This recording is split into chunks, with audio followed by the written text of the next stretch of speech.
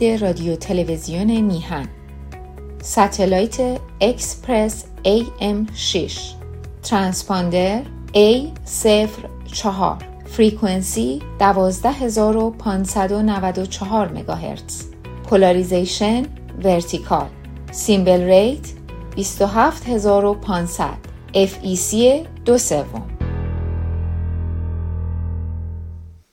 با درودی دوباره خدمت یکایک شما خوبان و نازنینان. سعید بهبانی هستم در این روز دوشنبه 12 ماه فوریه است و 23 بهمن ماه.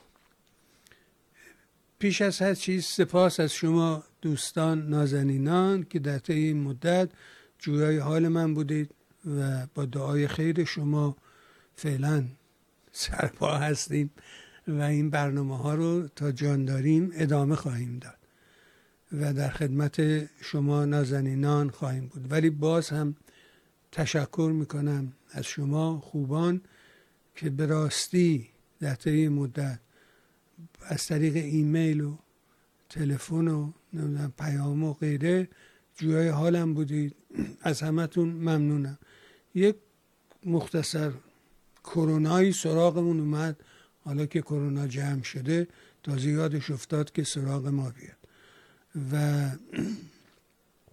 به حال یه قدری همچنان عارضه برقراره و سرفه امانم رو بریده، اما میگذریم و خبر خوب داریم و اون اینه که میتونیم یه بار دیگه بریم در خدمت دوست بسیار خوب هممون مهدی اصلانی نازنین باشیم. اجازه بده در طرف خودم شما خوبان و نازنینان عرض ادب و احترام کنم، سلام کنم به این نازنین و سپاسگزار از همه مهر و حضورش در برنامه. آقا سلام میکنم به شما. سلام میکنم به شما سعید بهبانی عزیز. امیدوارم که سلامتی آرز شده باشه. ما باید زودتر دعا میکردیم کرونا میمد خدمتتون و این فیت شدن شما، این جمع و جور شدن شما آثار مثبت کرونا باشه. به هر حال تندرستی تو به دست آوردی، امیدوارم که مرحله رو بگذرونی. جالبی داستان اینه که معاف شدیم از خرید کمپوت گلابی و به عیادت اومدنت. بعد برای تو و همه دوستان عزیز و همیهنان گرامی که از این طریق رادیو و تلویزیون تو با ما در ارتباط هستند، برای تمامیش. اون نکته جالب اینه که سعید جان اجازه بده من یه چیز دیگه هم بگم. این چند روزی که نبودی، مدتی که نبودی، در واقع فقدان این صدایی که به هر حال با تلاش‌های تو یه جوری به گوش میرسه، پژواک پیدا میکنه و این تلاش‌ها رو باید قدر دونست. بینندگان و مخاطبین برنامه تو هم حتما این رو پاس میدارن و قدر میدونن که خب نبودنت میدونید قطع یک صداست، قطع هر صدای رسانه یکی از اون چیزاییه که خواست نظام بهیمی اسلامیه. هرچی این صداها بیشتر باشه باید استقبال کرد از این صداها. از هیچ کدوم از بسته شدنها نباید استقبال کرد، نباید شادی کرد، نباید پایکوبی کرد. موضوع بالاش صحبت امشب شاید چیزهای دیگری باشه، اما همین بسته شدن من و تو که خب کسانی شادمانی کردن، پایکوبی کردن، جدای از اینکه من با خط کلی اون رسانه توافق داشته باشم یا نداشته باشم، من و تو به هر حال تونست از اون خلا و از اون شکاف رسانه‌ای استفاده کنه. تلویزیونی به وجود آورد، با ایجاد سرگرمی مخاطب نشوند. یعنی این شبکه‌های پروپاگاندای جمهوری اسلامی رو گذاشتن کنار، تو خونه ها مردم می‌دیدن. جدای از اینکه من با کلیت اون برنامه توافق داشته باشم نداشتم، خط سیاسی من و تو، خوشحالی نمیباید کرد از قطع این صداها. و این مدتی هم که شما نبودی به دلیل بیماری و اینها، خوشبختانه امروز هستی. یک تأسف دیگه هم هستش که به هر حال اگر شما این امکان رو داشتین که نداری، من میدونم این امکان رو نداری، اگر این امکان رو داشتی که در نبود تو شبیه تیم فوتبال میمونه که ستاره‌شو نیمکت نشین کنن جایگزین نداشته باشن ببرن میگه. اگر این امکان رو تو داشتی، شرایطت مهیا بود، وضعیت مالیت اجازه میداد، دوستانی رو در حقیقت میتوانستی به استخدام دراری، همکاری بکنن باهات، شاید ما این نقصان و این کمبود رو اونچنان باهاش اینجوری درگیر نمی شدیم. متاسفانه این وضعیت تمام رسانه هایی که صدای مستقل رو پژواک میدن، از جمله میهن که به هر حال من خوشحال هستم که امشب با من افتتاح میکنی و آره میخواستم همینو بگم. جالبه که هر وقت که یه وقفه توی برنامه ها میفته نمیدونم چطوری میشه که با شما شروع میشه برنامه و این خب برای من یه تلیه خوبه، من این رو به فال نیک میگیرم. اما بذار بهت یه خبر خوش بدم و اون مربوط به برنامه جلسه پیش بود که قدری راجبش حرف زدیم. البته این دوست ما محبت کردن و آقای گرامی این 2 جلد کتابشون رو هم برای من فرستادن.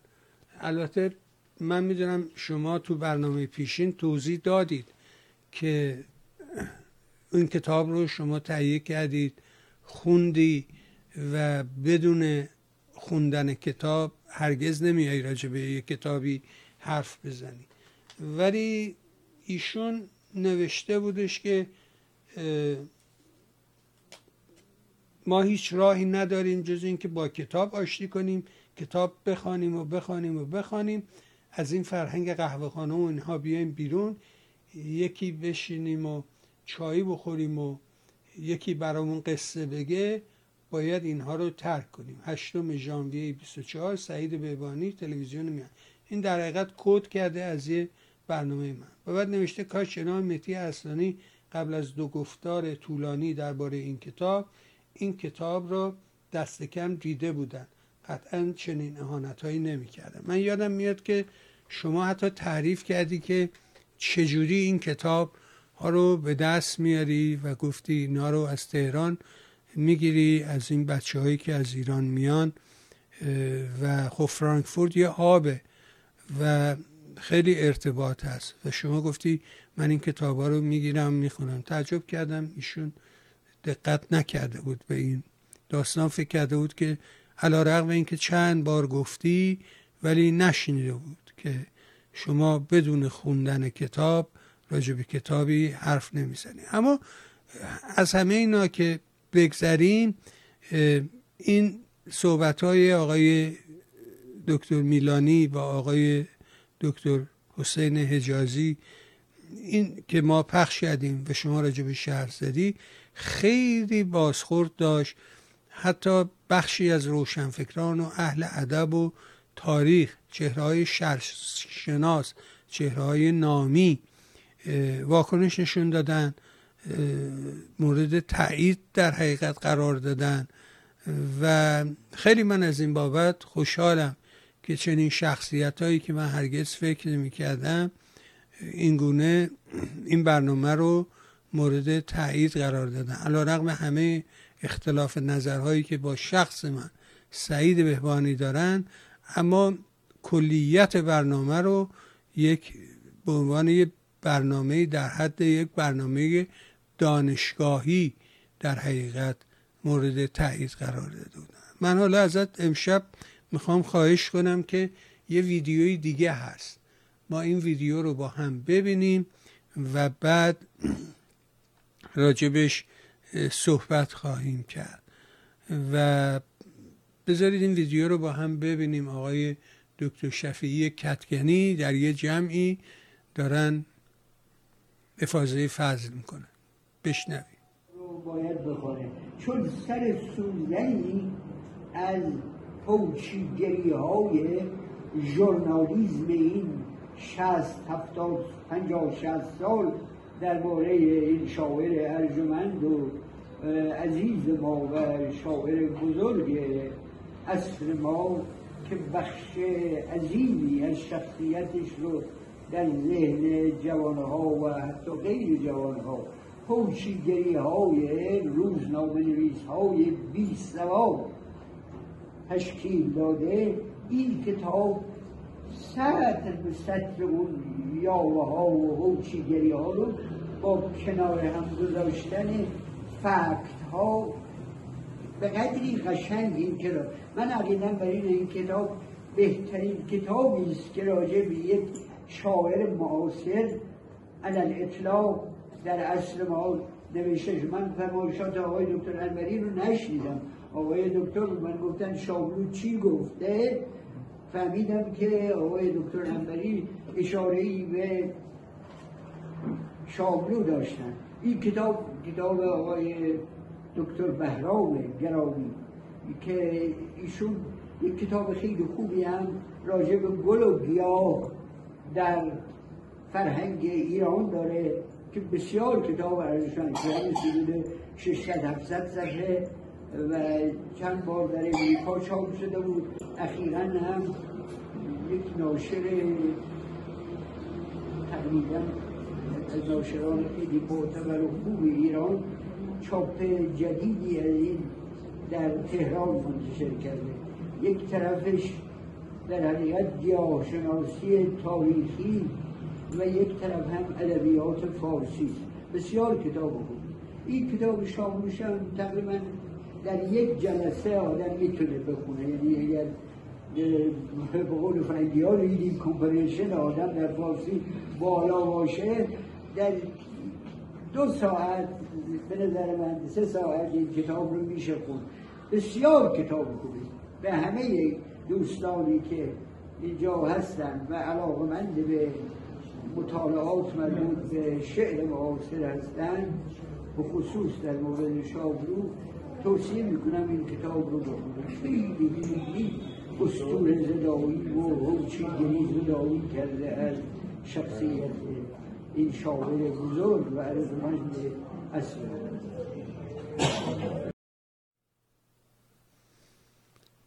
عرضم به حضورت که هرچی فکر میکنم بازم نمیفهمم چرا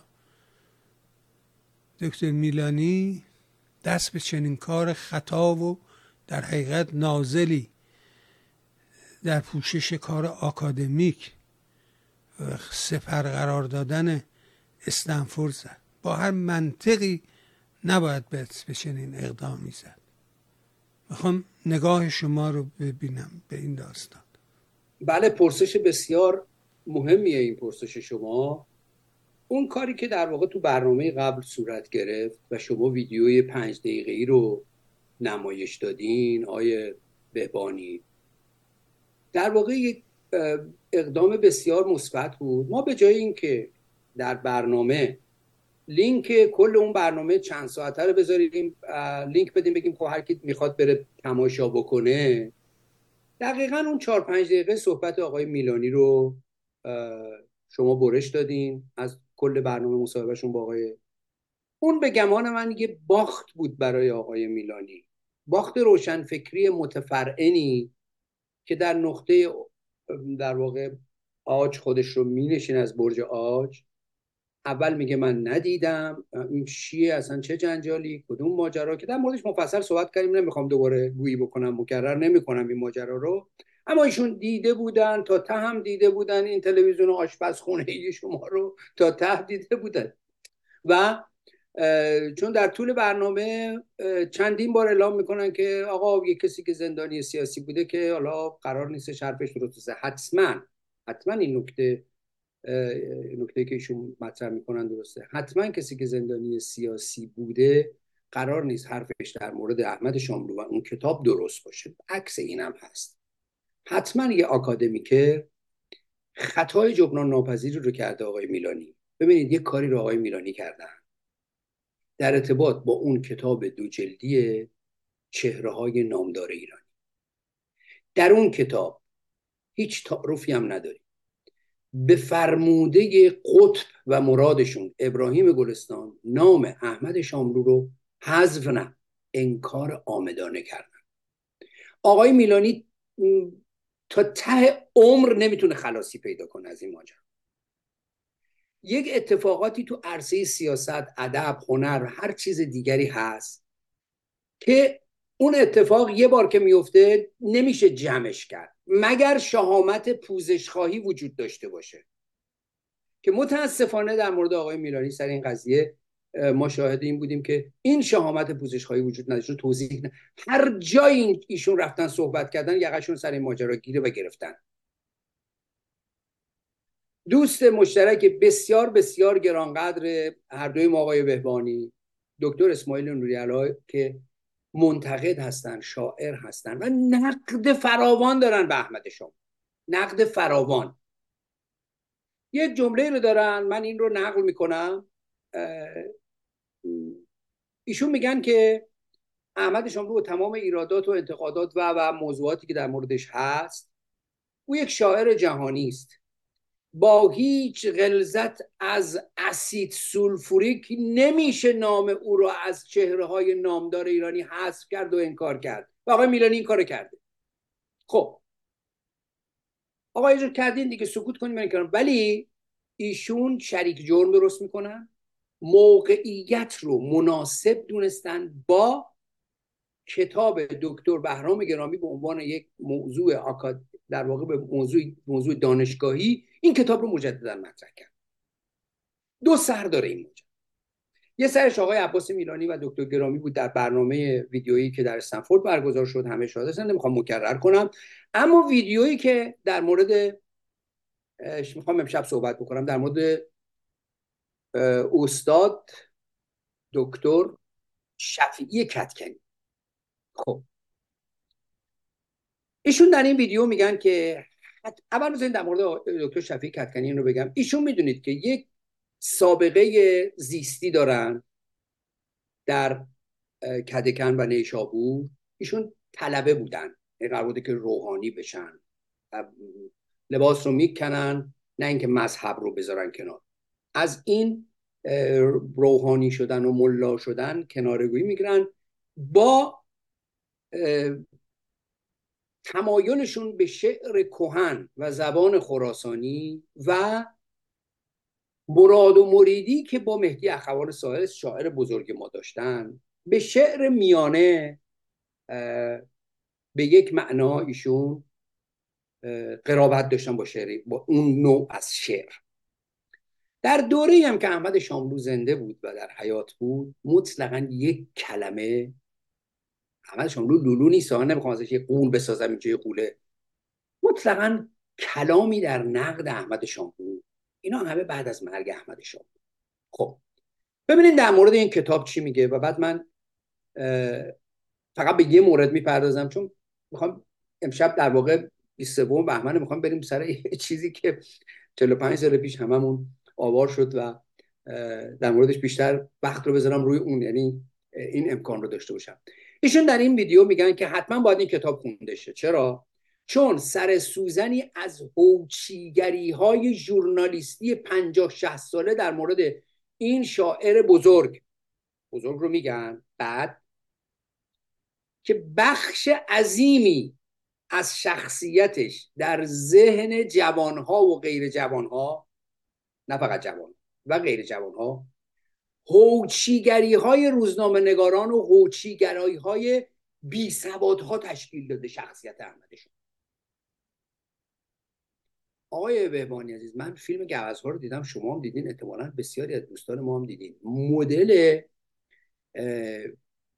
حرفی که استاد میزنن، یک صحنه‌ای هست، یک سکانسی هست در اون سکانس خانه معروف در فیلم گوزها که عنایت بخشی اصغر آقا به عنوان صاحبخونه داره اموال همه رو میرزه بیرون، زندیات جهانگیر فروهر که یک چشش مصنوعیه هی التماس میکنه که آقا حالا ندارم این کارو میکنم، خون میفروشم و یه جای دیگه التماسش به اصغر آقا به این میرسه، میگه اصغر آقا مخلصتم، نوکرتم، جاکرتم، فدای تو بشم، پوفیوس. با پوزش از بینندگان میگن نقل کفریست. حالا ایشون یه شاعر بزرگ که بخش عظیمی از شخصیتش در ذهن جوانها و غیر جوانها هوچیگری های روزنامه نگاران و هوچیگری های بی سوادا تشکیل میداده.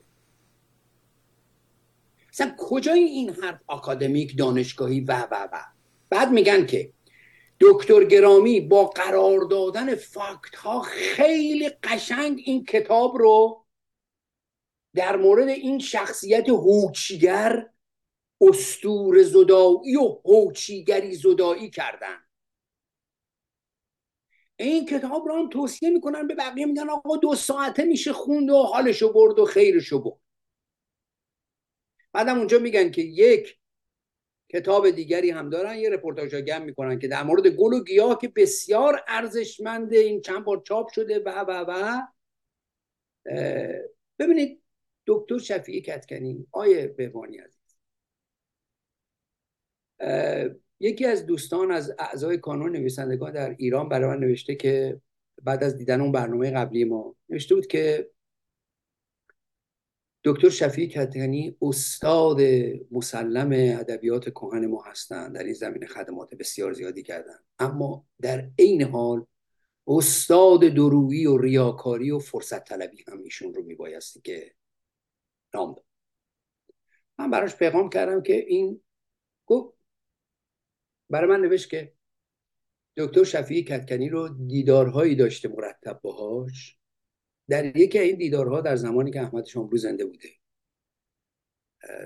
زمانی که در قید حیات بوده، میگه دکتر شفیعی کدکنی برگشت گفتش که ببین، و از علاقه منم به شاملو مطلع بود، گفت ببین احمد شاملو سرشو بذاره زمین تموم میشه، هوچیگری ها تموم میشه، ژورنالیست به پایان میرسه، این یه بخشی صداش خوبه، قیافش خوبه، اینا هم جرمای شاملوه، این قیافه خوب و صدای خوب، اینا به پایان میرسه و از شعری که اگر 100 بگیریم 70 تاشو اینها تشکیل میده، 30% این میره کنار، برخلاف اخوان و برخلاف خیلی دیگر. خب این دوستان من نوشته که این پیشبینی که به تمامی باطل بود، مهمل بود، چرا که بعد از مرگش اتفاقا سنگ شکنانی که سنگ قبر شاعر رو مرتب میشکنن در ایران متوجه این موضوع هستن. استاد شفیعی کدکنی ناخواسته یا خواسته در یک پروژه دخیل شدن و دخالت پیدا کردن که نامش رو ما گذاشتیم شاملوزنی. یعنی این چیزی که این کتابی که در حقیقت آقای دکتر بهرام گرامی نوشتن که من رو متهم کردن در اون چیز که کاش من میخوندم، من چیز نخونده رو هیچ وقت در موردش صحبت نمیکنم. امشب در مورد فقط یک مورد از آنچه که دکتر شفیعی کدکنی استاد با لقوه کلامی که محصول کهنسالگیه و میتونه باشه، هیچ ایرادی بهش نیست، گمان میکنم دچار لقوه فکری و سخنان حکومت محور و حکومت پسند شدن که ظاهرا برای این یکی علاجی در دست نیست. شاید با قید شاید که حضور مکرر ایشون در مراسم‌های ضیافت و افطاری و سق زدن زوربیابامی‌های حکومتی باشه که دست و پا بسته این زوربیا بر دهان بردن، حضور در ضیافت حقیر خدایانی که تنها قفس میشناسن در اون مملکت، به تمامی سرخم کردن به نکبت قدرتیه در ایران و در این پروژه شاملوزنی ایشون دخالت دارن و رهام نمیکنن، مرتب دارن تکرار میکنن. حالا من یک مورد از این کتاب رو آقای بهبانی عزیز، برای اینکه نمیخوام وقت زیاد بگیرم، دکتر شفیعی کدکنی میگن که اینم امروز بگم که به خدمتون بگم که جدیدن یک مطلبی از در ایران خانوم امیربانو کریمی از استادان بنام و بازنشسته که رفاقت و دوستی و همخویشی خانوادگی داشتن با دکتر شفیعی کدکنی. امیربانو کریمی از استادان دانشگاه تهران در درس ادبیات میدن، متخصص در سبک هندی و صاحب شناسی و بودن، همکار و همسر استاد مظاهر مصفا، نخستین فرزند امیری فیروزکویی قصیده سرای نامدار معاصر. ایشون حرف جالبی زدن در مورد شفیعی کدکنی، میگن ایشون خیلی باسواده، ولی یه ویژگی داره و اون ویژگیش مرید جمع کردنه. ایشون مرید جمع کنه و جاهایی شرکت میکنه که خودش در حقیقت معنا پیدا کنه و گل درشت باشه. دقیقاً. میگه زمانی که همسر من زنده بود، مظاهر صفا، میگه کتاب نوشت براش امضا کنن و من گفت، تلفن میکرد به من میگفتش که اینو نوشته ها، اینو که دارم میگم از روی نوشته‌ای که خانم امیربانو کریمی نوشتن. میگه که کتاب نوشتش که بدم به او. ایش گفتم نه، بی‌اعتنا باش، این کتاب اون نمیدم، اگه بخواد کتاب بخره بره بگیر و اینا. بعد میگه مرتب این تماس میگرفت که قراره بیام به دکتر سر بزنم، قراره بیا جناب مصفا رو ببینم. میگه بار بهش گفتم که آیه شفیع لازم نیست شما دیگه بیاین. بعد اینکه ایشون هیچ کس رو نمیشناسه دیگه. بعد گفت تلفن رو قطع کرد دیگه نیومد. اما میگه دنبال ایرج افشار تا یزد میره برای داریوش شایگان که میگه خیلی مشهور بود از نظر اون، مجلس بگیرن شفیع اونجا حضور داره، ساعتها میشینه. ولی وقتی علی دهباشی تو بخارا برای دکتر مصفا مجلس گرفت شرکت نمید. به هر حال این ویژگی که آقای شفیع کدکنی داره و این رو با فکت ارائه کردم، گفتم که بدونید که کسی که نزدیک بوده بهش و به اصطلاح نزدیکی داشته، نزدیکی خانوادگی و فامیلی داشتن رو براتون مثلا کردم. اما برسیم به یک موضوعی که در کتاب آقای بهرام گرامی که استاد شفیع کدکنی میفرمایند که یک واو از این کتاب در واقع چیز نیست، این رو من خدمتون صفحه 115 تا صفحه 118 این کتاب آقای دکتر بهرام گرامی دبه میکنن، جر میزنن، چون این کتاب هم تو مصاحبه ویدیویی با دکتر میلانی، هم در خود این کتاب آورده شده که ما به وجوه شعری احمد شاملو نمیپردازیم، اما یه جا استثناء قائل میشن در مورد شعر معروف مرگ وارتان یا مرگ نازلی که به جهت سانسور در دوران پیشین مرگ وارتان به مرگ نازلی بدل شده بود. این شعر رو همگان فکر میکنم اونهایی که با ادبیات دمخور باشن تو حافظه داشته باشن. وارتان بهار خنده زد و ارغوان شکفت، در خانه زیر پنجره گل داد یا سپید، دست از گمان بدار با مرگ محض پنجه میفکن، بودن به از نبود شدن خاص در بهار. آقای دکتر گرامی در شرح این شعر، خوانشی که از این شعر ارائه میدن اینه، میگه شاملو کودتای 28 مرداد رو بهار میدونه، یعنی بهار اومده.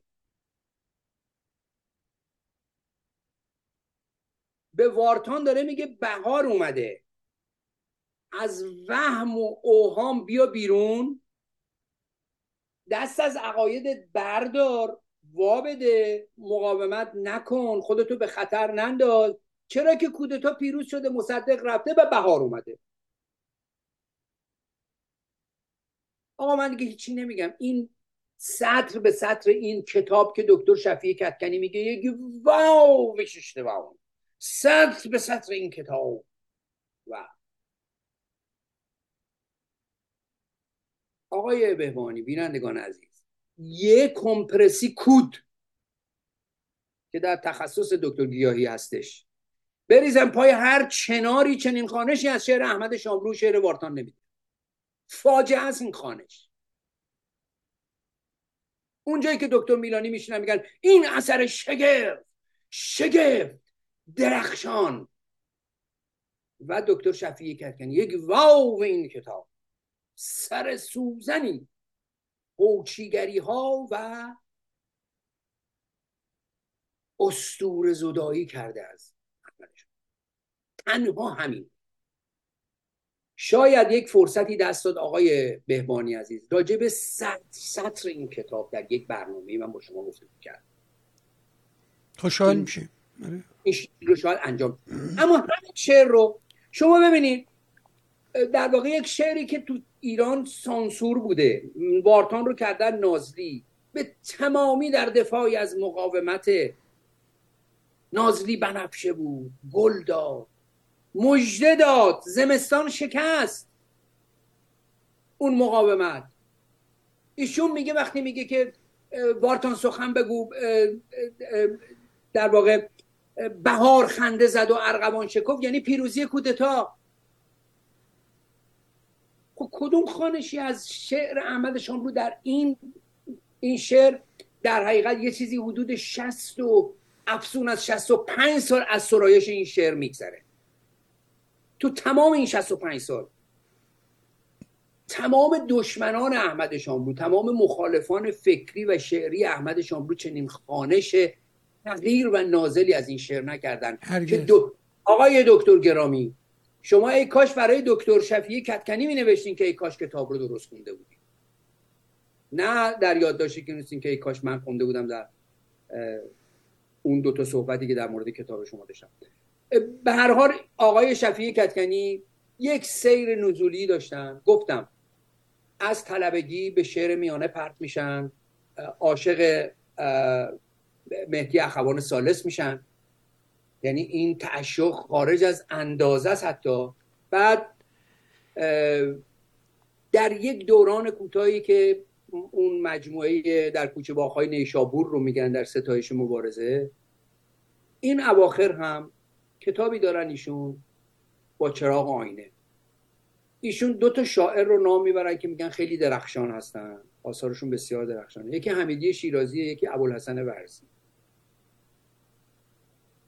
آقای بهبانی شما همین الان مسابقه بزنین در همین برنامه میهن تیوی، بعید میدونم تعداد زیادی بدونن مثلا ابوالحسن ورزی کیست. ابوالحسن ورزی یک ترانه‌سراست، معروف ترین کارش که به اون جهت معروف شده آمدنمای بنانه با ملودی همایون خرم و مخمل صدای بنان. یعنی برجسته ترین چیزی که از ابوالحسن ورزی وجود داره که به عنوان یک ترانه‌سرا این کار ایشونه. خب در همین با چراغ آینه ایشون یک نگاه حقیر و غیر آکادمیک و غیر دانشگاهی دیگر و غیر استادانه دارن که من پیشتر هم در برنامه قبل گفتم، اشاره میکنم و تموم میکنم این بحث رو. میگه که چپ ایران و روشنفکری ایران اونقدری که در مورد احمد شاملو تبلیغ کرد، در مورد شاطر عباس قمی تبلیغ میکرد، بهش نوبل داده بود. این میزان از خشم و کین توزی، این میزان خشم و کینه و حرکت آقای عباس میلانی مشخصه. خب یه سرش ابراهیم گلستانه، اونجا معلومه. میگم نوعی از سرسپردگی ابراهیم گلستانه. و آقای بهبانی عزیز، همونطوری که گفتم اون نقل قول از دکتر نوری علایی گرامی آوردم که با هیچ میزان غلظت از سید سولفوری نمیشه احمد شاملو رو از چهره نامداران هست کرد. تا ته عمرشون، امیدوارم عمرشون دراز بشه آقای میلانی، تا ته عمرشون هر جا برن یقشون گیره سر این ماجرا، سر این کار تباه، سر این کاری که تاریخ حذف نام شاملو از کتاب برجستگان خیلی کاره. حالا آقای بهبانی عزیز، بخش دیگری از این ماجرا، ببینید من گفتم شهامت پوزش خواهی. الان 45 سالم از اون آوار بهمنکش 57 میگذره. این شهامت پوزش خواهی تو عرصه‌های مختلف باید متوجه همگان باشه، متوجه همه ما تو تمام عرصه. فقط به فقط هم این نبوده. ببینید من یه نمونه اینجا براتون میارم. آقای عباس میلانی در سال 2021 یک مطلبی نوشتن، کارنامه علامه محمد قزوینی و کارنامه روشنفکری ایران.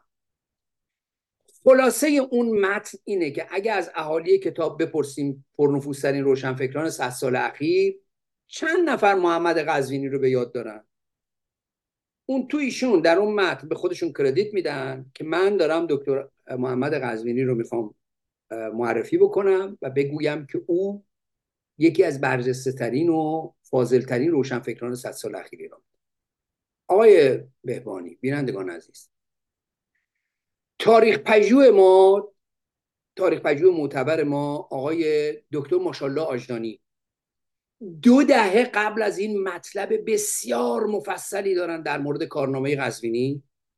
ایشون به عنوان استاد دانشگاه اصلا تدریس میکردن. این احتمالاً از زیر دست آقای عباس میلانی در رفته، ندیدن.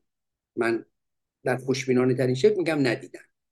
خب بعد که دیدن، این شهامت پوزشخواهی این گونه جاهاست که معنا پیدا میکنه و متاسفانه نیست. دلیل دیگرش آنه به گمان من، با فهم من، علت دیگر این که آقای عباس میلانی، دکتر عباس میلانی پای پوزشخواهی نمیرن آن است که کسانی که فاند میدن، کمک میکنن به بخش ایرانی استنفورد، یحتمل کسانی هستن که خیلی اهل خانش و خوندن و اینها نیستند. دکتر عباس میلانی رو، هویدا رو نوشته، شاه رو نوشته، قرار رضا شاه رو بنویسه. اون سهم امام و خمس و زکاتی رو که در واقع پرداخت میکنن به استنفورد، با معذرت خواهی آقای میلانی، میتونه اون اتوریته تاریخی و ادبی، اون اتوریته لاغر بشه.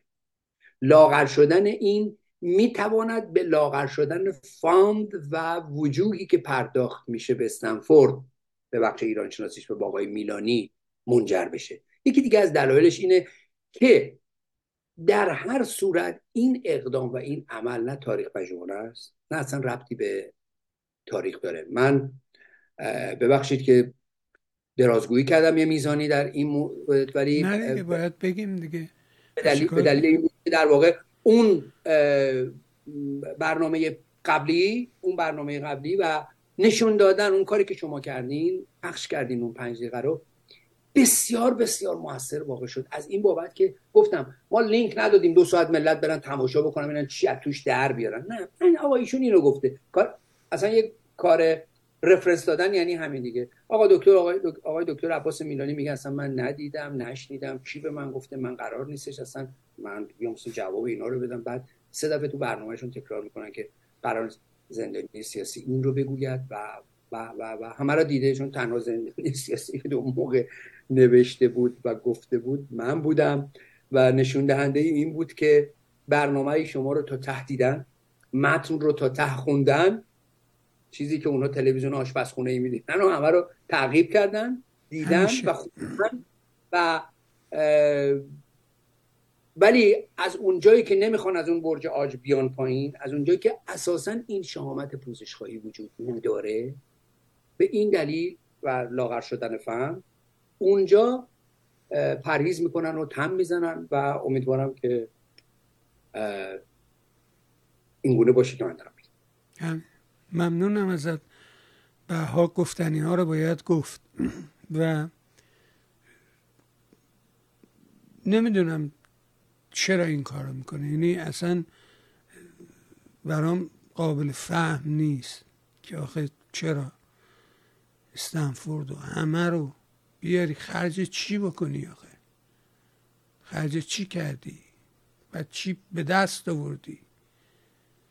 یعنی چی شاملو حذف میشه فلان میشه؟ آقای بهبانی، یه نکته دیگه که فراموش کردم میگم اینه، یکی دیگه از دلایلی که دکتر بهرام گرامی رو ظاهر میکنن در این پروژه آن است که دکتر میلانی به جهت اون کار ناشایست حذف نیست، من اسمش حذف شاملو نمیذارم، اما انکار عامدانه است. برای اینکه اون انکار عامدانه رو هر جا که میرن یقشون رو میگیرن، گیر هستن ایشون. برای اینکه یه میزانی اون رو تخفیف بدن، کسانی رو میارن به عنوان محقق، به عنوان کسی که کار تحقیق کرده، یا ببینید بیاید اینم از این، که برن در اون کتاب سخیف صفحات بیشمار رو اختصاص بدن به اینکه احمد شاملو تو رشت دنیا اومده یا در تهران و اسم این کار رو بزن کار آکادمیک بده میشه. ببخشید من صحبتتون رو قطع اصلا فرق یه نکته دیگرم بگم سعید جان، معذرت میخوام، همینجوری تو حافظه یادم میاد یک مطلب بسیار خواندنی از احمد افرادی که بسیار انسان دقیق، موشکاف و نکته سنجی هستن. ذره‌بین هایی که میندازن بسیار بسیار ذره‌بین های مؤثری بوده. مچ علی میرفتروس رو گرفت در اون تقابلی که با محمد امینی داشت سر مسئله و بسیار بسیار انسان نکته سنج و تیزبینی هستن. یه مطلب دارم من استدعا میکنم دوستانی به این مطلب نگاه کنن. در مورد دکتر شفیعی کدکنی نوشتن ایشون به نام تداوم نیماستیزی در سنت ادبی و ادبیات سنتی ایران، که چرا دکتر شفیعی کدکنی اصلا پیشرو شعر نو رو دکتر خانلری میدونه به جهت رابطه، و استدعا میکنم این متن رو قابل دسترسیه، هم در تارنمای آقای افرادی هست، هم اگر تو گوگل سرچ بکنن تداوم نیماستیزی در سنت ادبی و ادبیات سنتی ایران از احمد افرادی رو پیشنهاد میکنم که بخونید و این مطلب خوندنی رو از دست ندید. حتما. خیلی خوب، هنوزم به اندازه کافی وقت داریم. دیروز 22 بهمن بود. من در طی این مدت تلاش کردم که داکیومنتایی رو که تو این زمینه هست، یکیش که مربوط به فکر میکنم 30 سال پیش باشه، 35-6 سال پیش، که BBC تهیه کرده بود در تقابل با تاریخ شفاهی هاروارد و حبیب لاجوردی، که کاریس کارستان. واقعا آدم حیرت میکنه که تو اون شلوغی، تو اون خرطوخری، چطوری یه آدمی، البته این آدم ها سابقه دارن، یعنی پیداست، کارشون معلوم، راه بیفته بیایی بری هاروارد، $1,000,000 که دیگه گیر نمیاد و بری بدی به هاروارد بگی آقا بیا در پروژه تاریخ شفاهی به ما یاری برسان، و بعد راه بیفته دور دنیا با آدما گفتگو بکنه و بپرسه چی شد، چه کردی، کجا بودی، چگونه بودی. در امتداد اون شاید بهتره بگم BBC هم یک کاری رو انجام داد به نام قصه های انقلاب، که از مشروطه تا 57 رو با آدم هایی که حضور داشتن و زنده بودن، با یکی یکیشون رفته بود گفتگو کرده بود و خاطراتشون رو نقل کرده. و من اون برنامه ها رو تلاش کردم در طی این مدت پخش کنم. بخش آخرش رو هم دیروز قرار دادم. در کنارش کارهای مجید تفرشی،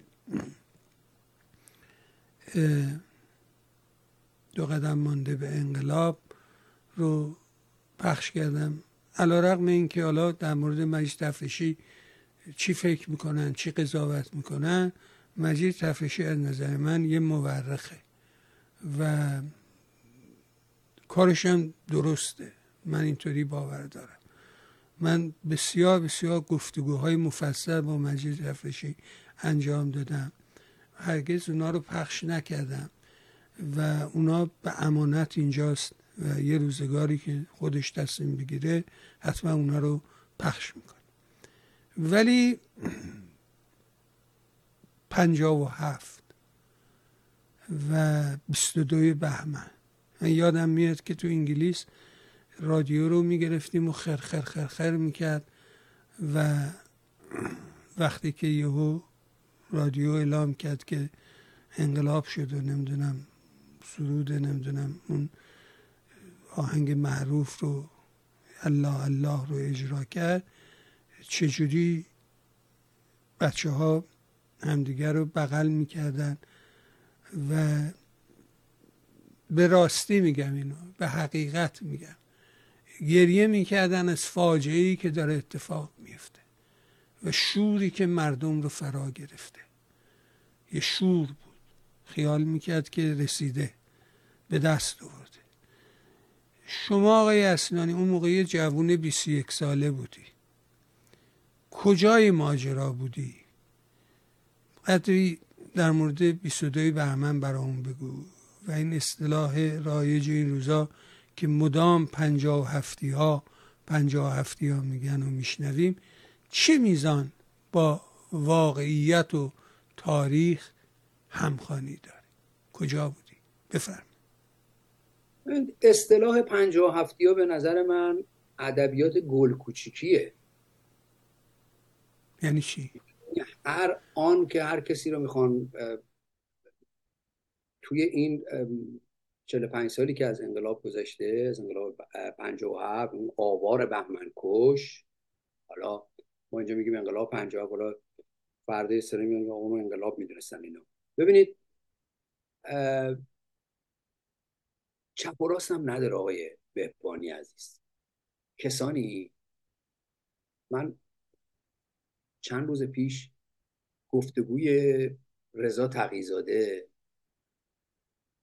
که دکتر هم خطاب میکنه ایشون رو، دکتر آقای شهرام همایون، چون تو ایرانیا با تمام احترام به تمام پزشکان شرافتمند ایرانی و به تمام پزشکا، میدونید الان جدیدن توی آلمان به خاطر این وضعیت ضدیت با خارجی ها یه گزارشی منتشر شده که دکترهای ایرانی رو از چرخه کار در بازار آلمان بخوان حذف بکنن، وضعیت بهداشت آلمان میخواد. بنابراین اینی که دارم میگم یک طنزی توش هست. ظاهرا ایرانی ها دوستان سیاست ورز و کارورزان سیاسی، دکتر که نباشن حتما مهندس هستن. یه گفتگویی با دکتر رضا تقی‌زاده که از فاشیستی ترین نگاه ها و تمامیت خواه ترین نگاه های نهله اون طرف، خودشون رو مشروطه خواه میدونن، آقای شهرام همایون انجام داده. ایشون میگن که پرسش اصلی آقای شهرام همایون اینه که اخیراً مسعود بهنود در مورد خرافی بودن و مذهبی بودن شاه نکاتی رو گفته، ظاهراً تو کلاب هاست که من گوش ندادم. مثلا نه دفاع از مسعود بهنود نقد داشتم، نوشتم سالها پیش و اصلا بحثم این نیست. آقای مسعود بهنود تازه به عنوان ضد سلطنت هم شناخته نمیشه، این رو هم بگم. آقای تقی‌زاده میگن که من نمیدونم مسعود بهنود چقدر با شاه نزدیک بوده، چقدر به دربار نزدیک بوده، چند بار رفته شاه رو از نزدیک دیده. حتی اونجا میگن آقای مثلا آقای دکتر عباس میلانی که تحلیل از هویدا و پادشاه ایران داشته، اصلا چند دفعه با اینا اجازه ندارن صحبت بکنن. کسانی باید از شاه حرف بزنن که با اون نزدیک بودن. میگه خودش بوده. حالا میرسم به این. کسانی باید در مورد اون حرف بزنن که باش نزدیک بودن، هش رو نش داشتن، باهاش تخت نرد بازی میکردن. عجب. این مصاحبه میگن. خب آقای دکتر تقی‌زاده، بنده وقتی میخوام راجع به انقلاب مشروطیت و ستارخان حرف بزنم که قرار نیستش که با باقرخان و ستارخان تو مهد کودک گل کوچیک بازی کرده باشم که. آقا اصلا منطق شما رو من اینجا قبول میکنم. مثلا منطق شما درست. آقا شما راه به راه در مورد بیژن جزنی و حمید اشرف و اینا، مثلا شما نشستین با بیژن جزنی تو خونه تیمی یا با حمید اشرف تو خونه چای دیشنمه هورد کشیدین؟ از چی حرف میزنین در مورد ایشون؟ مثلا به چه مجوزی شما حرف میزنین؟ منطق خودتون رو دارم میگم ها.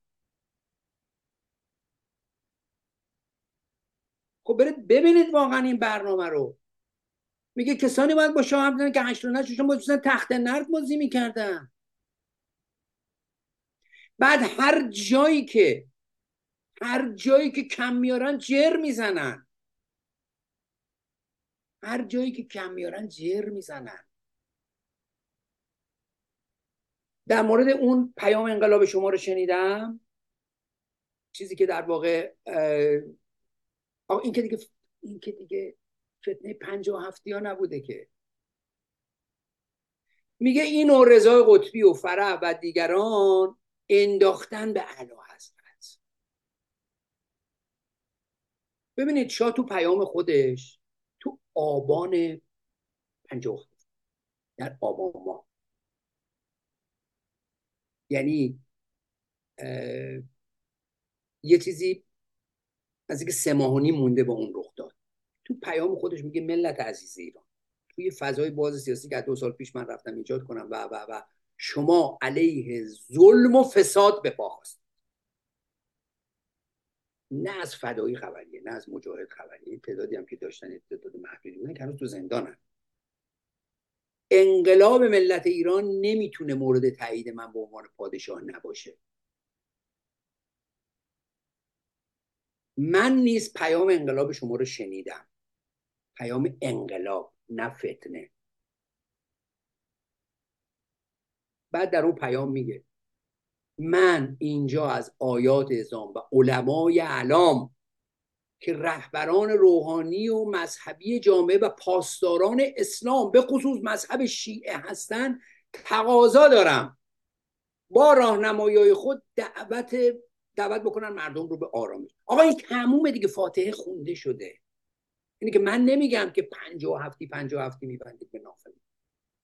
این داروش همایون میگه. خب یکی از مشکلات و معضلاتی که ما داریم اینه که آقا راست ایران به شمول فاقد چهره بوده، چهره‌های برجسته. یکی از کسانی که حرفش رو میشد شنید و متنش رو میشد خوند، فارغ از اینکه با اون موافق باشید یا مخالف، داروش همایون میگه مثلا اون در سال 56 اعلیحضرت وقتی رفتیم به دیدنشون پشتش رو میکرد، به ما حرف میزد، پنجره رو نگاه میکرد، اصلا آدم کسی رو حساب نمیکرد.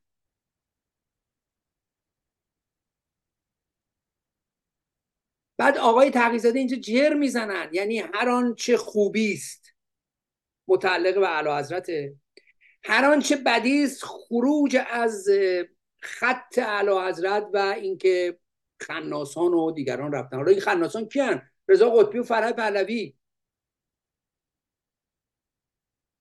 اینو که ملیگراها و بازرگان و فدایی و مجاهد نرفتن به شاه بگن که آقا شما بیاین پیام رو بخونن رادیو. که خب شما بریم ببینید این ماجرای به اصطلاح وقتی برگ میزنیم این تاریخ رو، شما برید ببینید آخه این یک کس دیگه، یک ارتوبت فیلسوف که به تازگی بهش وحی شده که پرچم سردار اسد بختیاری بهش، هر اتفاقی میفته از زلزله و فوتبال و با یه زبان پرخاشجو و فحاش هر چیزی رو نسبت میده میگه کار 57 است. اخیراً در مورد فوتبال فرمایش نمودن این ارتوبت فیلسوف که شیعیان و مارکسیست‌ها همون ارتجاع سرخ و سیاه درباره پدیده فوتبال پیرو فتواهای ازلی ابدی است. حرام محمد، حلال یوم القیامه. بعدم با یک نوع لودگی فیلسوفانه واژگانی گچ گرفته شده رو این جناب ارتوپد و شبه فیلسوف انشاخونی میکنن که بله برین جای محمد بذارین مارکس و لنین و آرنت و دریدا و ژیژیک و مثلا فلسفه بالا میارن. خب آخه شما ببینید، حالا این طرف ماجرا رو من دارم میگم، گفتم یک نگاه همگانی و یک نقد و یک پوزش‌خواهی عمومی باید صورت بگیره. در صفحه مجازی آقای هستن به نام فریدون منتقم. ایشون دبیر کنفدراسیون بوده، از چپ هم بگم دیگه، کسی که خودشو چپ رادیکال میده، دبیر کنفدراسیون بودن در رده رهبران طوفان که چه عرض کنم الان در واقع یک گرمبادیه که اسمش هنوز حزب کاره و طوفان، از رهبران فعلی طوفان که بعد مرگ قاسمی و دکتر فروتن ادامه داد.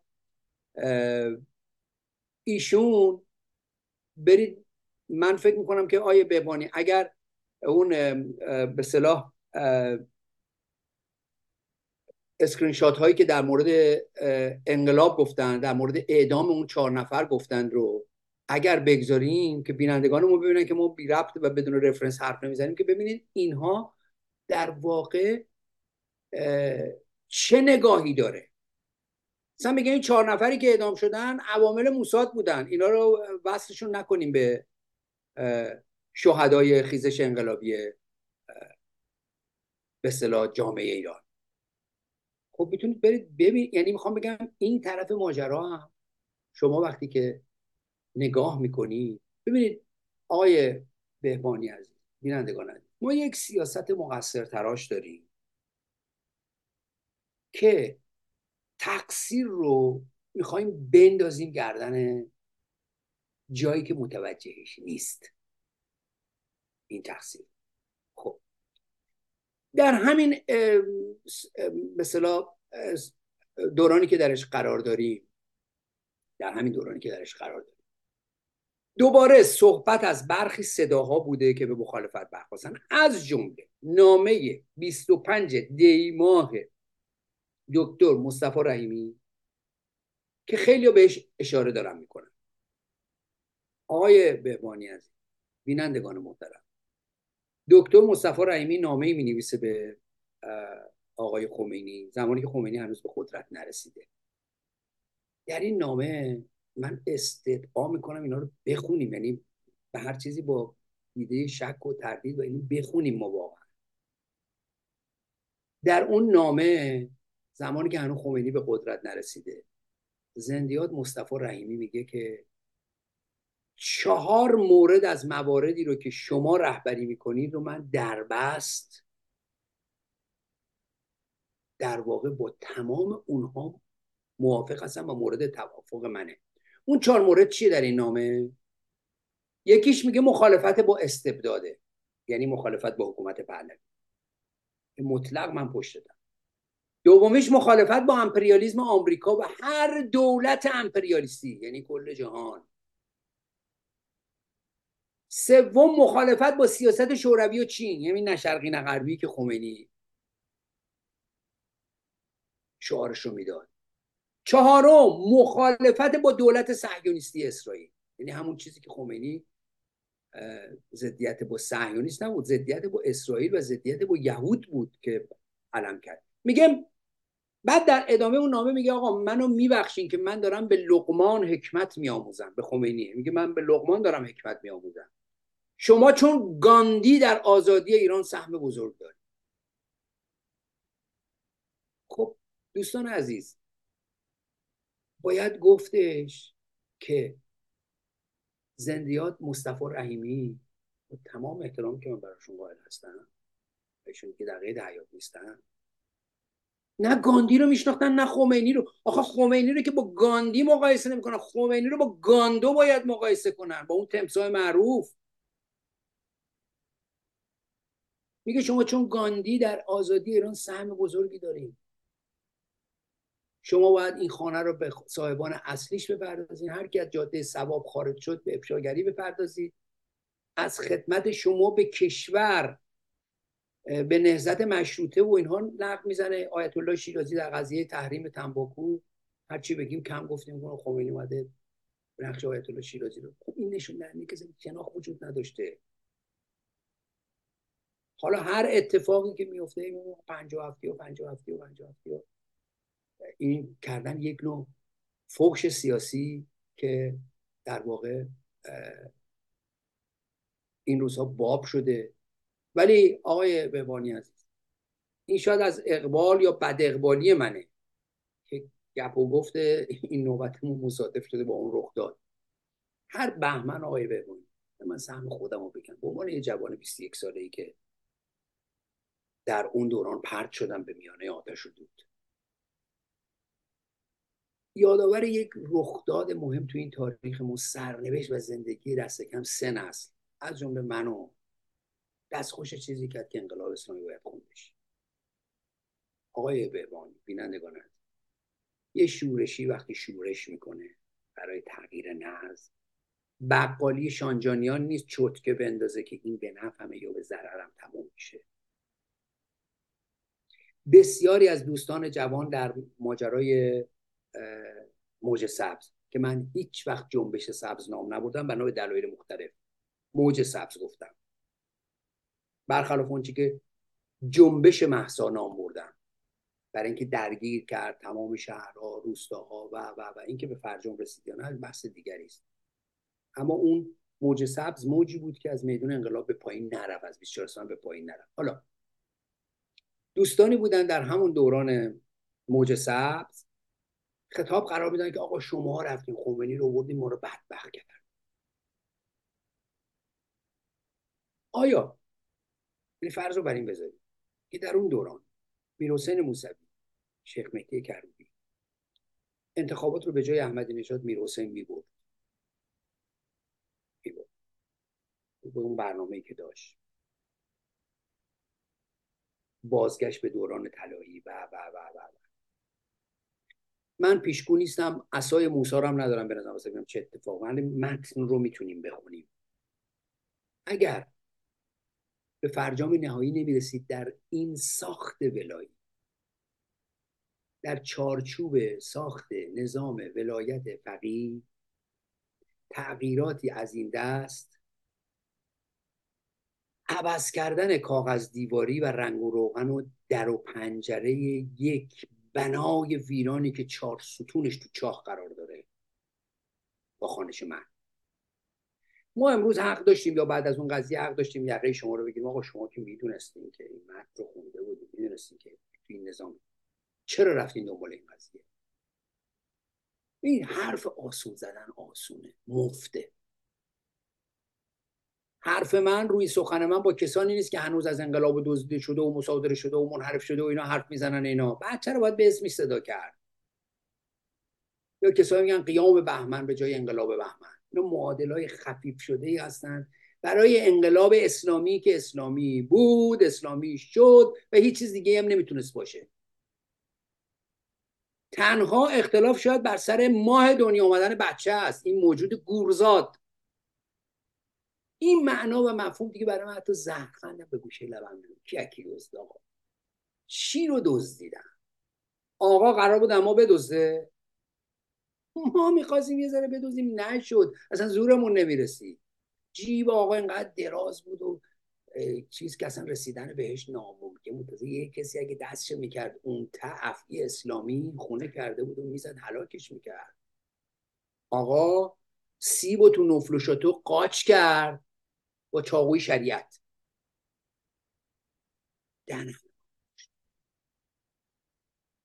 ما ساکن بهشت نبودیم، ساکن بهشت نبودیم، اصلا بهشتی در کار نبود، اما منزل در یهو جهنم پیدا کردیم. این رو باید بگیم، شرافتمندانه باید اینو گفت. غیاب دیگران، این غیاب دلایل بسیار فراوانی داره. غیاب دیگران، وقتی غیبت وجود داره کسانی رو اصلا اجازه نمیدن بیان. غیاب دیگران چنان حضوری به خمینی بخشید هیچ راهی به غیر خودش باقی نداشتن. چپ و راست و ملی رو همه رو قدغن میکنه، دست روحانیت رو باز میذاره، یعنی همون شد که باید میشد. با صدای بلند من فریاد میزنم در همین برنامه، فرجام انقلاب اسلامی یک فاجعه بود، فاجعه تمام عیار. فارغ از شکست نهله های سیاسی چپ و راست، برآمد انقلاب اسلامی رو ما میتونیم، یعنی من میتونم باخت مدرنیته، مدرن آمرانه از بالا حتی بخونم. این تباهی و سیاهی، این همه که دارم در موردش صحبت میکنم، اینا معناش آن نیستش که در واقع سپیدی نظام پیشین بوده، فوش خوردن و 57 خطاب شدن. اینا آقا ما فرجام انقلاب اسلامی دو سرباخ شد. آقا خودعه کرد، درست، اشکال از کلیت ما هم بود، نخوندیم، نمیدونستیم. آقای مصطفی رحیمی خمینی رو با گاندی مقایسه میکنه. ما نمیدونستیم تو انتظار چه چیزی هستیم. آقا کتاب ولایت فقیهش از زیر دو شکچه در آورد بیرون و درسنامه انقلاب کرد. آقا روح‌الله دستباز بود و دستباز عمل کرد، در نبود دیگران به بود بدل شد. بابا 3 جز داشته اون شعارهای در واقع بهمن 57: استقلال، آزادی، جمهوری اسلامی. استقلالش که مبهم بوده، 1000 جور قابل تفسیر. آزادی شوخی از نوع بیمزه بوده. تنها یه جز داشته، اونم جمهوری اسلامی بوده که واقعیت داشته، واقعی بود و واقعی شد.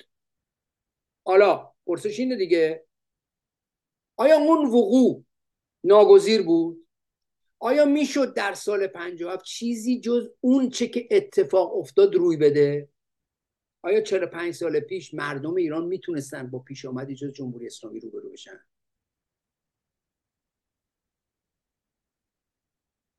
ببینید یه نظامی در همین مصاحبه آقای تقی‌زاده با شهرام همایون اونجا میگه شاه بیماریشو پنهان میکرد، حتی لیبل قرصا رو عوض کرده بودن، قرصای سرطان رو حالا چه میزان واقعی یا واقعی نیست من با اون کار ندارم، اصلا نمیدونم، کسانی که خودشون توی اون دوران بودن باید بیان حرف بزنن.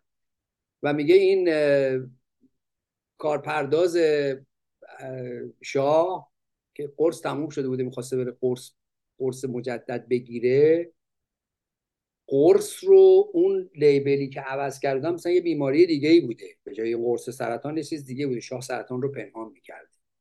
مثلا میگه یکی دو ماه تا قرصای دیگری رو مصرف میکرده که شاید از این قرصای اصلی بود، مثلا اون سرطان دیرتر میتونست به مرگش منجر بشه. اینو ببینید یه نظامی با مسدود کردن راهها به حدی از نتوانستگی و نتوانستن رسیده بود، نخواستن رو تقویت کرد، راهی هم جز رفتن برای خودش باقی نگذاشت.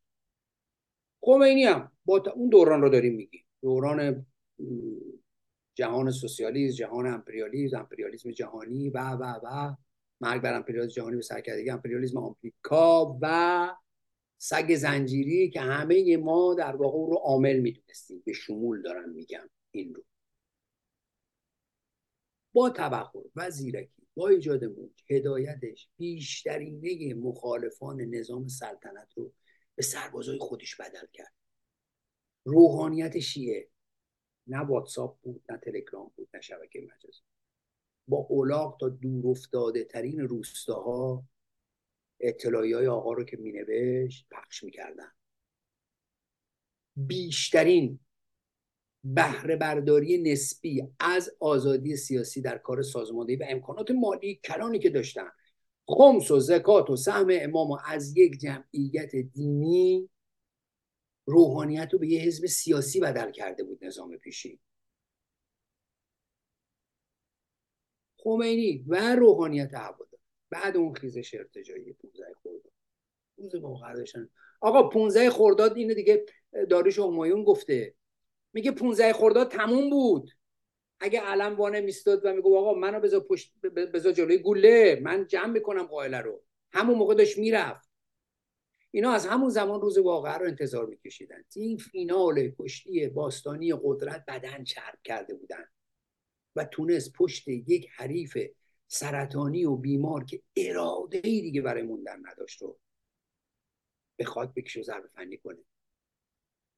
گفتم جامعه ایران به شمول نگاهی مقصر تراش و مقصریات داره، تو گناه رو بنازیم گردنش. بذارید وسط این حرف یه مقدار سنگین رو دیدیم یک چیز دیگه ای هم بکنم.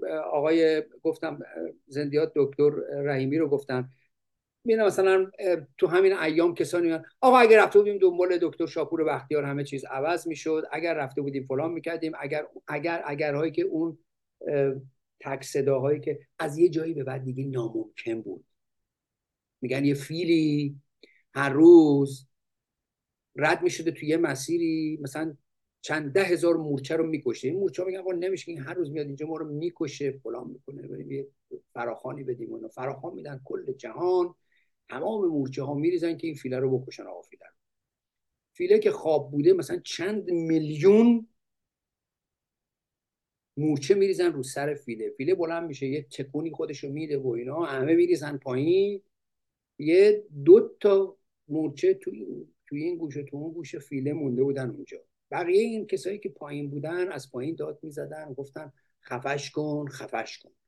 حکایت اینی که آقا دنبال بختیار میرفتیم اون دوران، آقا تموم شد بود. بختیار رولت روسی بازی کرد، خودکشی سیاسی بود، ناممکن بود از یه جایی به بعد. این بولدوزر شیعی و بولدوزر خمینی راه افتاد. بابا تو آبان ماه پیام شاه صدای انقلاب شما رو شنیدم، میگه من از علمای روحانی درخواست میکنم، تقاضا میکنم که مردم رو به معنویت و نصیحت بکنن. اینا آقا تموم دست. یعنی شما دارین یک فرش قرمز رو زیر پای خمینی پهن میکنین. بعد کسانی این روزا مرتبه ما 57 با این من نمیدونم پیش از اون رو اصلا نگاه نمیکنن، پیش از این ماجرا رو به هر جهت یک مسئول یک شرایطی بوده دیگه این قضیه. بر اون اقدام بذار من یک دو تا نکته بگم قبل از اینکه شما نتیجه کارتو بگیری. راجع به تخت نرد بازی کردن با شاه،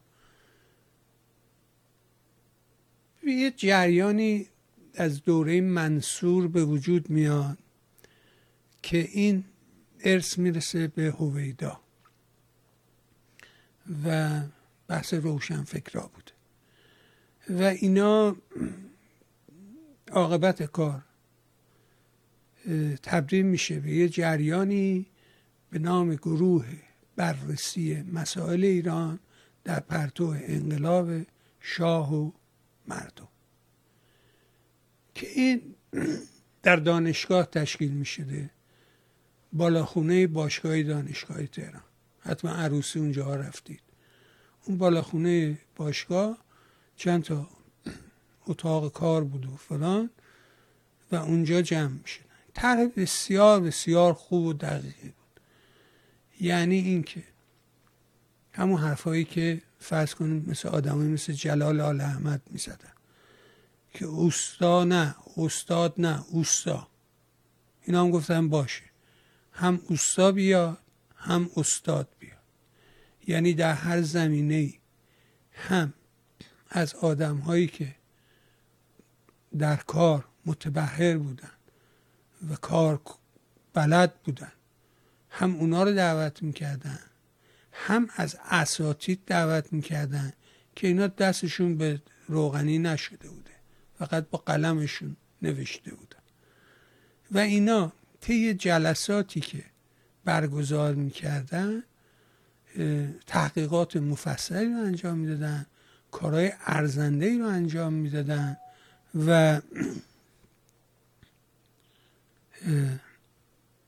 اینا باعث میشده که یک گزارشاتی رو تهیه میشده، آخر سال میرفتن به شاه نشون میدادن.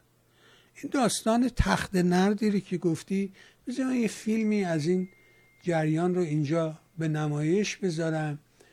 دیداره، فکر میکنم این مربوط به سال 56، آخرین دیدار اعضای بررسی گروه مسائل ایران در پرتو انقلاب شاه و مردمه که رئیسش نهاوندی بود چون رئیس دانشگاه بود و این ادامه پیدا کرد و اینا هر سال میرفتن پیش شاه، گزارشاتی رو که تهیه کرده بودن خلاصه میکردن.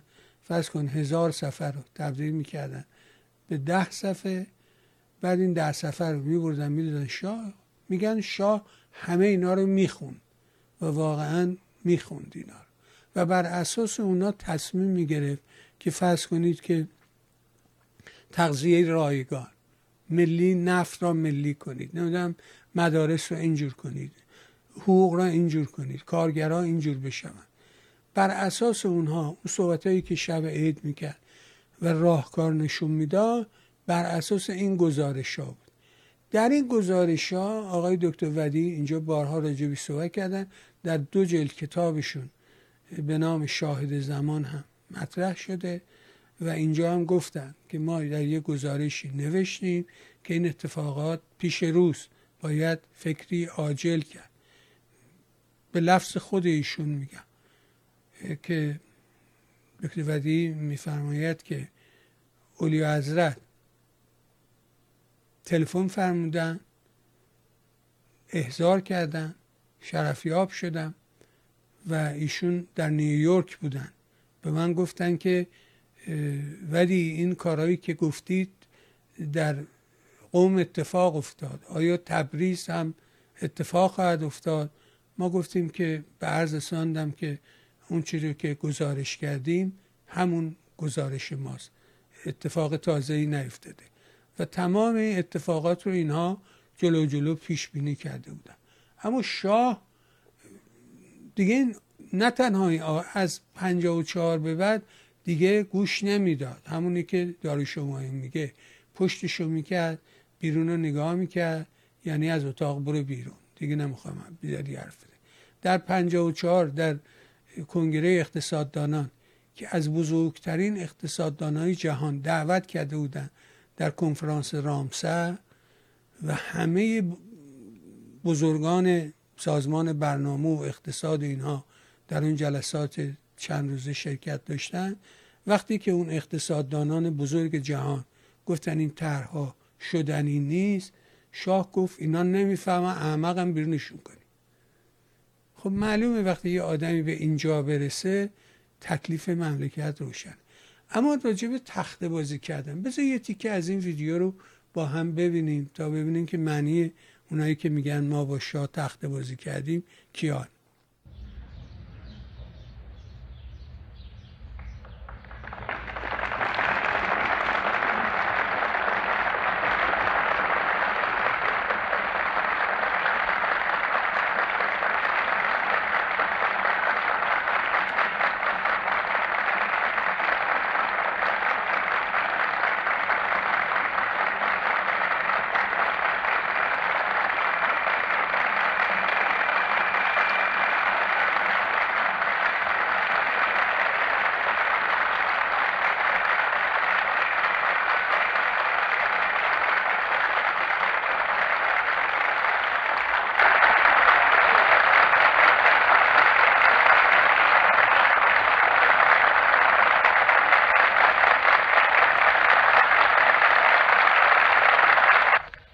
اعلیحضرت، امروز برای 5مین بار اعضای گروه بررسی مسائل ایران در پرتو انقلاب شاه و ملت افتخار شرفیابی دست جمعی به پیشگاه شاهنشاه آریامهر را دارند.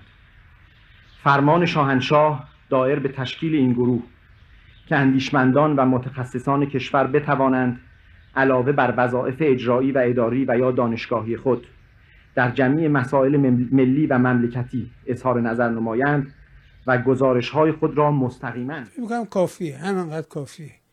خب یه عده وایسادن اونجا، آقای دکتر نهاوندی به عنوان سرپرست این جریان یه گزارشی میده و شاه هم بعدش یه صحبتایی میکنه، سخنرانی میکنه و اینا هم خداحافظی میکنن میرن. اینا یعنی میتونن حرف بزنن؟ اینا یعنی کسایی که با شاه تخت نرد بازی میکردن؟ یا به قول شما برای اینکه بخوایم راجع به فرض کنید که ستاخان و باقرخان حرف بزنیم باید با اونا تخت نرد بازی کرده باشیم؟ خب این استدلالا معلومه سخیفه. این آقا اصلا خودش هیچ کاره بوده بابا، تو اون آخرسر که خر تو خر بود، سگ صاحبشو نمیشنا، هیچی به هیچکی نبود، این آقا هم 6 ماه رفت تو دفتر شهبانو دنبال نهاوندی. کسی سر کار نمیرفت، اداره‌ای وجود نداشت، کسی سر کار نمیرفت. این تنها سمت این آقا این بوده، نه شاهی اومده نه شاهی رفته، اصلا هیچی به هیچی بوده، رو کاغذ بوده فقط. همین. فقط خواستم اینو توضیح بدم و ازت تشکر کنم بابت کار ارزنده‌ای که کردی. حالا میشنویم بقیه مطلب شما. ببینید این ماجرای آقای تقی‌زاده که گفتین، میگه که یه جا اشاره میکنه، حالا یادم افتاد، یه جا اشاره میکنه در این مصاحبه، میگه که اینا نباید در مورد شاه صحبت کنن، در مورد شاه باید علم صحبت بکنه. بعد قبلش هم میگه که خب اون مقاله رو، اون سخنرانی رو به شاه در واقع تحمیل کردن. یا تحمیل کردن اون جمعی رو که میگه از سن نصر بگیریم تا قطبی، شعبانو، فرح و اینا رو داره توضیح میده. بذارید یه تیکه‌ای از در واقع یادداشت‌های روزانه علم رو که 6 خرداد 51 اگر دارید شما نشون بدید. ببینید علم میگه که این روز 6 خرداد، میگه که 4 خرداد رهبران سازمان مجاهدین حنیف نژاد و سعید محسن و اون 4 نفر معروف رو اعدام میکنن. بعد علم میگه بریده روزنامه رو بردم پیش شاه، میگه شرفیاب شدم خدمت اعلیحضرت عرض کردم و رسم تصادف روزنامه اطلاعات رو نشان دادم. این از صفحه 278 جلد 2 این کتاب من دارم براتون میخونم. بر حسب تصادف اطلاعات این دفعه اخبار درست رو نوشته، خبر عفو ملوکانه رو هم نوشته چون تعدادی رو عفو کرده بود. در این حال عکس پاسبان بدبختی رو هم که کشته شده رو اعدام کرد. معلوم شد که اعلیحضرت در واقع به حقیقت به خونخواهی این بیگناه پرداخته. فرمود درست میگی، این چند نفر رو که عفو کردم هیچ کدوم رو نمیشناختم، همونایی هستن که پس از رسیدگی معلوم شد خیلی مقصر نبودن. عرض کردم خدا به اعلیحضرت همایون عمر بدهد، اگر واقعا دست کسی به خون آلوده نباشد چرا باید کشته شود؟ برای صرف همکاری با محرکین مجازات اعدام زیادی. شاهنشاه فرمودن ولی در قانون محاکات نظامی اینها هم متهم در آشوب و بلوا هستن، باید اعدام شوند. عرض کردم درست میفرمایید، ولی وجداناً صحیح نیست، چه بسا راه بیاین بعداً اصلاح شوند. فرمودن مثل این که تو هم پوفیوز شدی یا. عرض کردم ممکن است، من از این نظامی ها اطمینان ندارم، میترسم اعلیحضرت گفته باشم بروید کلاه بیارید برای شما سر بیاورن، اون وقت یک ملائکه هستید که بی جهت به خون بیگناهان آلوده شدید. بعد میگه اعلیحضرت فهمیدن که اگر فکر میکنی تو اینها سر کار بیان با امثال تو چه میکنن؟ عرض کردم کاملا میدونم، ولی اگر ما هم به این خیال با آنها سختگیری کنیم بس ما هم مثل آنها هستیم. شاهنشاه خیلی به این عرض بنده توجه فرمودن، البته قدری هم دیدن. خب ببینید این تو یادداشت‌های علم تو 6 خرداد اومده، یعنی ما یک فضایی داریم از اون نظام پیشین که در سال 56 بعد آقای شهرام همایون در همین مصاحبه میگه که دست شاه بی نمک بوده. تو 300 سال گذشته، دقت کنید، در 300 سال گذشته مقایسه با قاجار و زندیه و اینها و طی 37 سال هر چی کرده تدبیر بوده جز حوادث میانه سال 56. آقا اصلا بحث ما سر حوادث میانه سال 56 دیگه. آقای بهبانی اصلا شما راننده درجه 1، شما راننده درجه 1 تو عمرت هم تصادف نداشتی،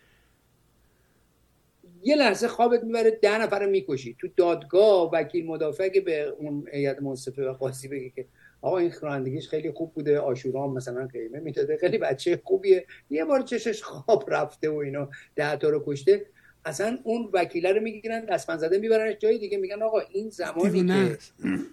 این زمانی که تصادف نکرده و راننده خوبی بوده وظیفه‌ش اون راننده خوب انجام داده، الان که کشته خوابه ما جریمه‌اش می‌کنیم، زندانش می‌کنیم، گواهینامه‌اش هم می‌گیریم. میگه همه این قضایا به حوادث میان. خب همه بحث سر میانه سال 56 که شما اسمشو میذارین فتنه، شرورآمیز بودن. خود اعلیحضرت اسمشو گذاشته انقلاب، صداشو میگه من شنیدم. ببینید این بحثو من فقط الان بحث سلطنت و اینا رو ندارم اینو یکی از رهبران سابق اکثریت گفته بود که مخالفان سازمان اکثریت تمام 37 سال افتخار فدایی رو گذاشتن کنار، پرداختن به همون چند ماهه سال 60. آقا همه قصه سر همون چند ماهه سال 60، یعنی بعد از 30 خرداد 60 که شما همشانگی کردین با نظام جنایت، تبریک گفتین و همه گرفتاری سر اونجاست، یعنی جایی که شما همکاری کردین، همشانگی کردین. ما با اون بقیه فعلا کاری نداریم، ما دعوامون اونجاست. مگه میشه کسی بیاد بگه خب بعدم اینا میدونید آقای بهبانی موضوعاتی رو مطرح میکنن، میگه آقا آل احمد و علی شریعتی مقصران اصلی بودن که اینا غرب زدگی رو فلان کردن. آقا چند نسخه از آل احمد غرب زدگیش فروش رفته؟ چند نفر خوندن غرب زدگی؟ نه اسفندیار منفرزاده و شهیا قنبری اینا انقلاب کرد. ببینید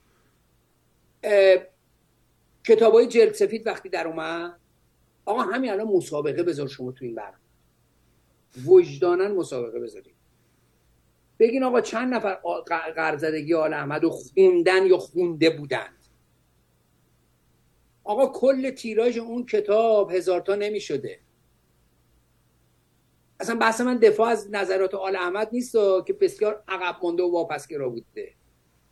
یا دکتر شریعتی کتابای جلد سفیدش فاطمه هست و حسن و محبوب و اینا، کیلو دوره‌ای که باز شد فضا کتابای جلد سفید اومد تو تازه اونجا داشتن می‌خریدن، نه برای اینکه بخونن، ببرن بذارن تو خونه‌هاشون کتاب ممنوعه رو پوز بدن باهاش.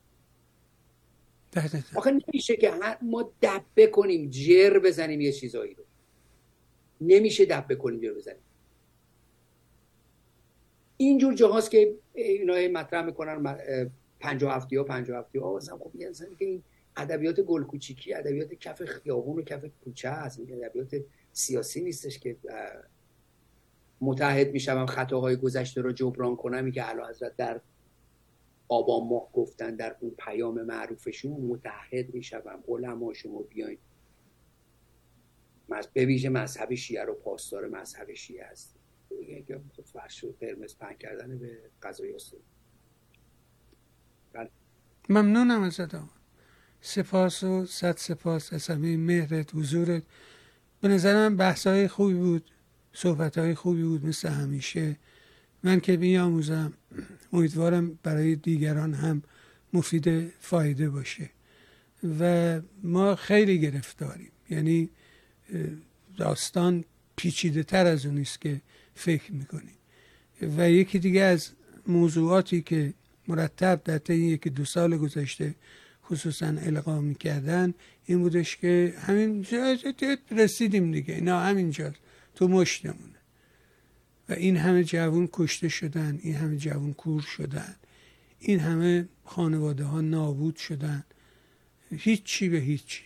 برای اینکه جاده رو عوضی، آدرس رو عوضی میده، همش آدرس عوضی میده. واقعی که اتفاق افتاده جلوی چشم همه، 50 سال ازش نمیگذره، یه جوری دیگه تعریفش میکنه. فلسطینی ها اومدن، نمیدونم اونا بودن، اینا رفتن، اونا اومدن.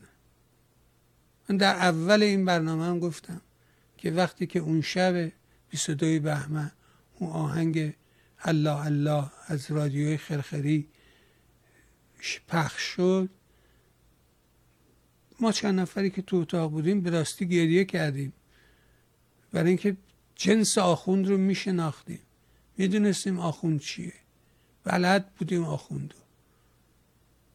وقتی ازش میپرسیدم تو که این همه دم میزنی به من بگو پدر 2 طفلان مسلم اسمش چیه، و نمیتونست پاسخ سوال ساده رو بده، خب معلومه که هیجان برش داشته. در عالم هیجان که شما نمیتونی کار عقلانی انجام بدی. ولی ممنونم که شما هستید، سخن میگید و من مطمئنم که این سخنان شنیده خواهد شد، اثر خواهد گذاشت و من صمیمانه از تو نازنین سپاسگزارم و مثل همیشه برای خودت، عزیزانت، خانواده محترم و گرانقدرت از صمیم قلب آرزوی بهترین دارم تا فرصت دیگر. ممنون از شما آقای اصلانی، سپاسگزارم، متشکرم. بها شنیدیم فرمایشات آقای اصلانی رو. امیدوارم این صحبت ها کمکی به ما کرده باشد. اگر این برنامه چون سایر برنامه مورد توجه شما هست، مهر کنید و سایت میهن رو به دوستانت معرفی کن تا بتونن از بخشای مختلف سایت بهره ببرن. از همه همراهی و همدلیتون نازنین نیست سپاسگزارم. برای شما خوبان نیز آرزو میکنم روز و روزگار اونجوری که دلتون میخواد براتون باشه. با تشکر از شما، متشکرم.